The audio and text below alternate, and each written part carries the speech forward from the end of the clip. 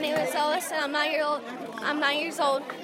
And why is Jesus better than anything else? Because he forgives our sins. Being a kid isn't easy. You know you're supposed to be good, and sometimes you feel like you're doing a great job. But then the next minute, you do something wrong again. That's why we need Jesus, and to remember the good news of the gospel every day. Not just the part about when Jesus came to earth, but God's rescue plan from before he even created the world, and the hope of living with him forever, so that we can see through every story in the Bible why Jesus is better than anything else, and why he wants you to join him. Hello, friends. Alicia Yoder here with you on another episode of the Jesus is Better podcast. Isn't God awesome? Last week, we talked about the men Jesus healed from a skin disease, and that only the Samaritan man came back and thanked him. We also talked about how Jesus wants to help us serve and forgive as he did, even as we wait for him to return. The disciples were pretty confused about what it would look like for the kingdom of God to come, so Jesus told them a story. He wanted to show them that they should always pray and not give up. He said, "In a certain town there was a judge. He didn't have any respect for God or care about what people thought. A widow who lived in that town came to the judge again and again. She kept begging him, 'Make things right for me. Someone is treating me badly.' For some time the judge refused, but finally he said to himself, 'I don't have any respect for God, and I don't care about what people think. But this widow keeps bothering me, so I will see that things are made right for her. If I don't, she'll wear me out with her coming.' The Lord said, 'Listen to what the unfair judge says. God's chosen people cry out to him day and night. Won't he make things right for them? Will he keep putting them off? I tell you, God will see that things are made right for them. He will make sure it happens quickly. But when the Son of Man comes, will he find people on earth who have faith?" Then Jesus told a story to some people who were sure they were right with God and looked down on everyone else. He said to them, "Two men went up to the temple to pray. One was a Pharisee, the other was a tax collector. The Pharisee stood by himself and prayed, 'God, I thank you that I am not like other people. I am not like robbers or those who do other evil things. I am not like those who aren't faithful to their wives. I am not even like this tax collector. I fast twice a week, and I give 1/10 of all I get.' But the tax collector stood farther away than the Pharisee. He wouldn't even look up to heaven. He brought his hand to his heart and prayed, 'God, have mercy on me. I am a sinner.' I tell you, the tax collector went home accepted by God, but not the Pharisee. All those who lift themselves up will be made humble, and those who make themselves humble will be lifted up." People were also bringing babies to Jesus to have him put his hands on them. When the disciples saw this, they told the people to stop. But Jesus asked the children to come to him. "Let the little children come to me," he said. "Don't keep them away. God's kingdom belongs to people like them. What I'm about to tell you is true. Anyone who won't receive God's kingdom like a little child will never enter it." A certain ruler asked Jesus a question. "Good teacher," he said, "what must I do to receive eternal life?" "Why do you call me good?" Jesus answered. "No one is good except God. You know what the commandments say. Do not commit adultery. Do not commit murder. Do not steal. Do not be a false witness. Honor your father and mother. I've obeyed all those commandments since I was a boy, the ruler said. When Jesus heard this, he said to him, You're still missing one thing. Sell everything you have, give the money to those who are poor, and you will have treasure in heaven. Then come and follow me. When the ruler heard this, he became very sad because he was very rich. Jesus looked at him. Then he said, How hard it is for rich people to enter God's kingdom. Is it hard for a camel to go through the eye of a needle? It's even harder for someone who's rich to enter God's kingdom. Those who heard this asked, Then who can be saved? Jesus replied, Things that are impossible with people are possible with God. Peter said to him, We've left everything we had in order to follow you. What I'm about to tell you is true, Jesus said to them. Has anyone left home, or wife, or husband, or brothers, or sisters, or parents, or children for God's kingdom? They will receive many times as much in this world. In the world to come, they will receive eternal life. Jesus took the 12 disciples to one side. He told them, We're going up to Jerusalem. Everything that the prophets wrote about the Son of Man will come true. He will be handed over to the Gentiles. They will make fun of him. They will laugh at him and spit on him. They will whip him and kill him. On the third day, he will rise from the dead. The disciples didn't understand any of this. Its meaning was hidden from them.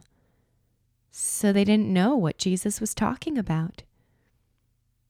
As Jesus approached Jericho, a blind man was sitting by the side of the road begging.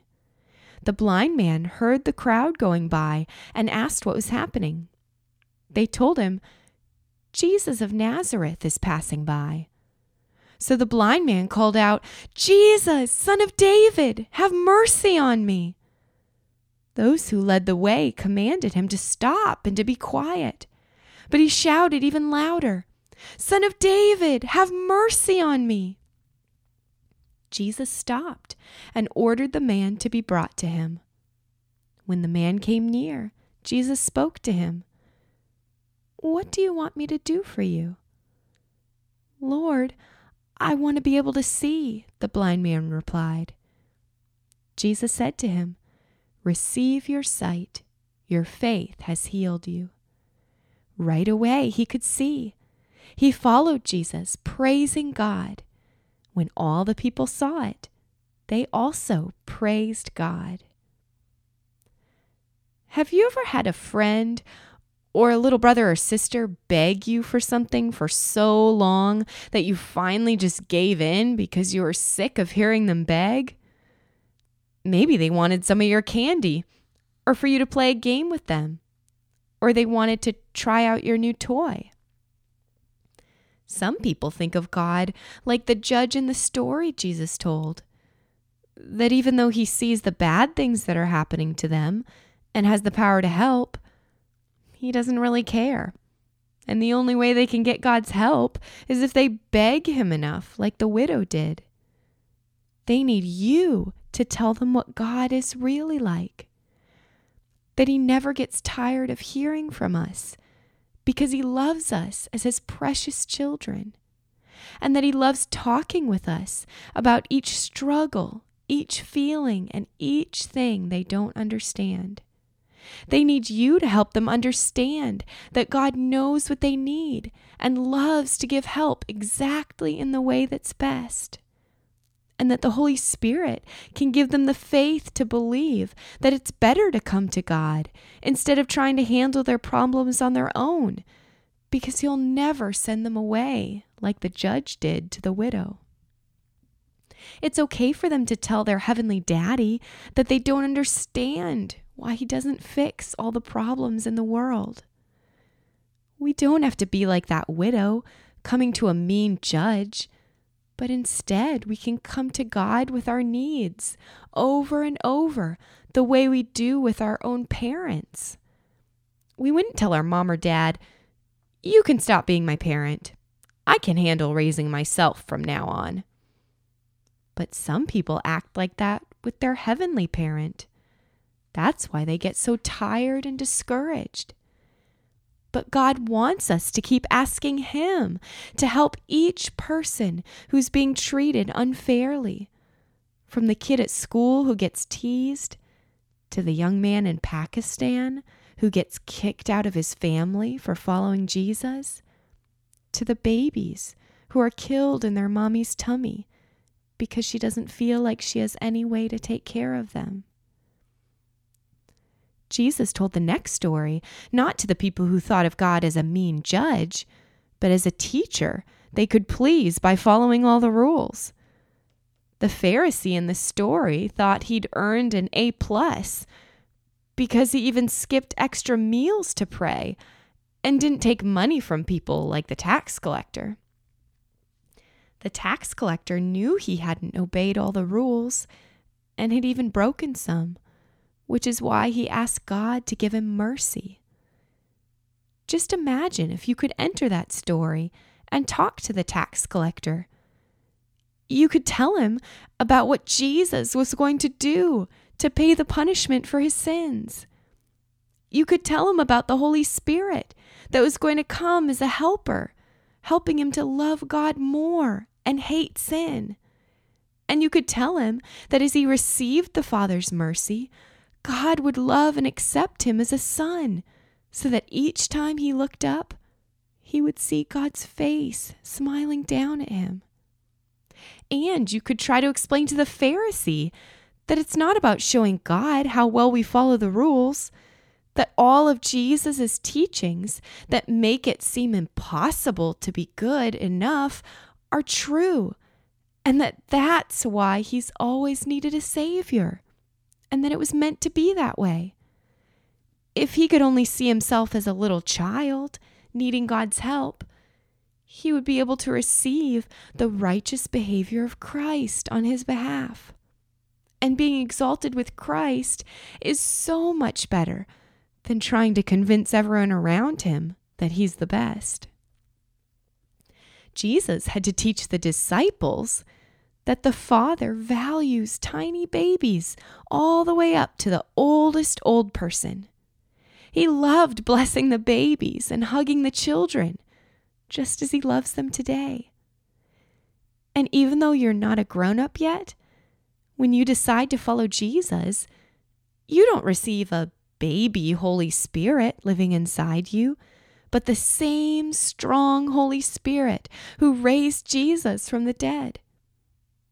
There might even be wisdom from God's word that he wants to speak to your parents using your mouth.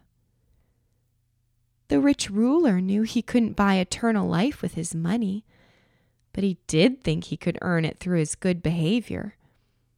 But he was missing the greatest commandment, to love God with all his heart, mind, and strength. When we love and trust in something more than God, it's called idolatry. And for the rich man, it was his money and possessions. He couldn't imagine giving them up now to receive eternal life later. But Jesus wasn't asking him to be able to do it on his own. Whenever God shows us something we're trusting in more than him, like our good behavior or our own ability to figure stuff out, or that everyone likes us, or the perfect room we've made in our house, it might feel like that if that thing were taken away, there would be a giant hole left behind in our heart. But God wants to also help us imagine that hole being filled in with himself, no matter what size or shape it is. Whenever we imagine life without that idol, he also wants us to help us imagine him being there with us, no matter what happens in the future.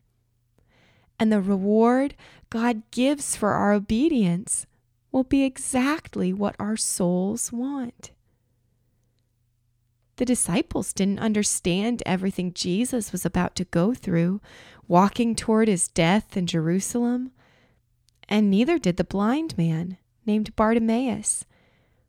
But he had more spiritual sight than the Pharisees. He called Jesus the Son of David, or the Messiah rescuer. When Jesus asked him what he wanted, Bartimaeus asked for what he knew Jesus had the power to do. What do you think God is asking you to pray for that seems impossible? He can teach us to pray for miracles and also hold on to the faith that his answer will be what's best and that we don't have to understand why. Other people might try to tell you to be quiet, that Jesus can't do miracles, or that you'll embarrass yourself if God doesn't do what you ask for. But he gets glory through our faith and trust in his response. The greatest faith is to believe that Jesus has purchased our salvation and that we are secure in God's family. And all the other faiths are little faiths that honor him as we ask for things in our own life and on behalf of others. He can even open our eyes to see what the true needs of someone are, so that we can join with him and pray for that, so that others can see and praise him like the crowds did when Bartimaeus was healed. Let's pray. King Jesus, would you open our faith eyes to see and ask for the miracles you want to do in your kingdom here on earth? Would you give us opportunities to tell others what you're really like? We love you. Amen. Okay, boys and girls, let's keep looking to Jesus, and I'll talk to you next time.